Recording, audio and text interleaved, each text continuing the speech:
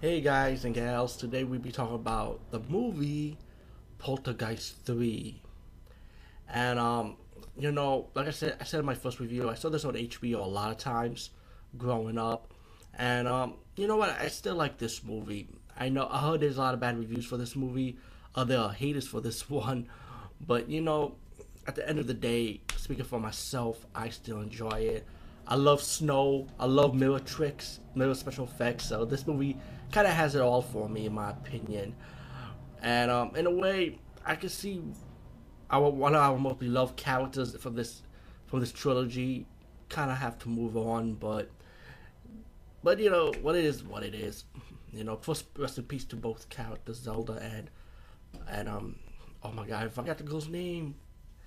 Heather Rock, right? I think that's the name. Heather Rock, Carol, plays Carol Ann. Anyway, the movie takes place in Chicago, right?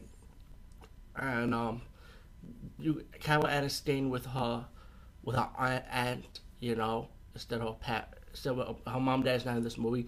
The only returning character is pretty much Carol Ann and Zelda Rubinstein's character.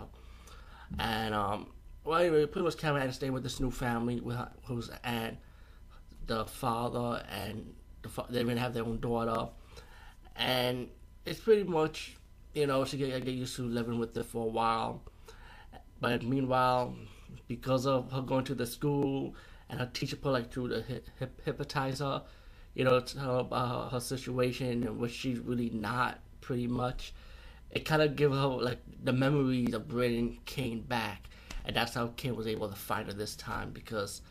And a lot of people also get confused from this movie too because it's like after how part two ended, how could he come back in part three, and why they even doing a third movie?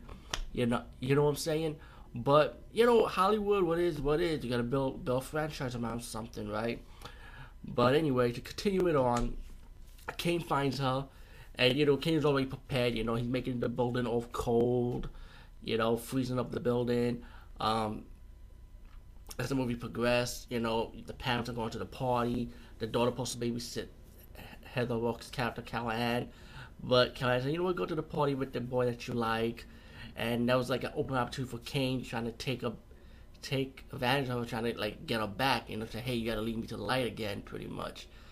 Actually, lead me to the light. Actually, not lead me to the light again, but lead me to the light, pretty much, like he tried doing the first two movies, and he failed in doing it. But anyway, this Kane I think was played by a different actor, and the way they had Kane set up, like he had like a rubbery mask, like what it looked like to me.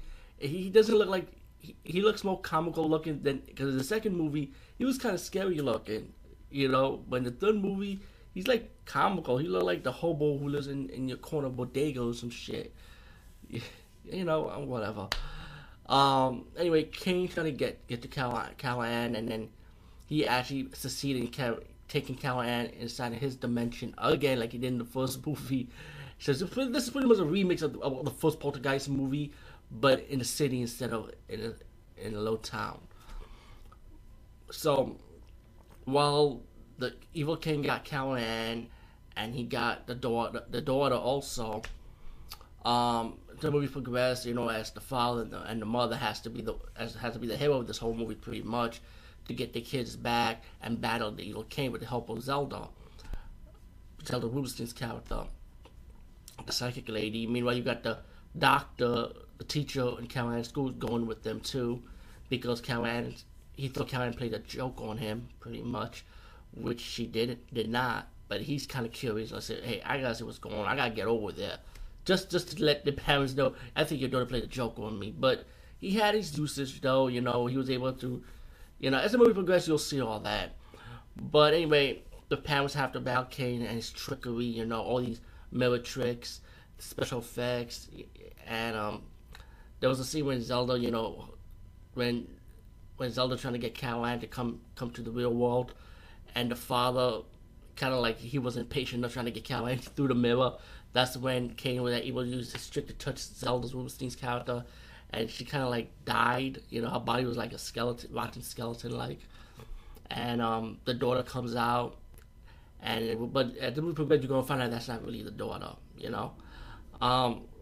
Yeah, it's pretty much as the movie progressed, Zelda Rubinstein's character kind of from his spirit world, she gave the necklace with the power to the father to hopefully the next help him and the wife to defeat Kane and rescue their kids, pretty much.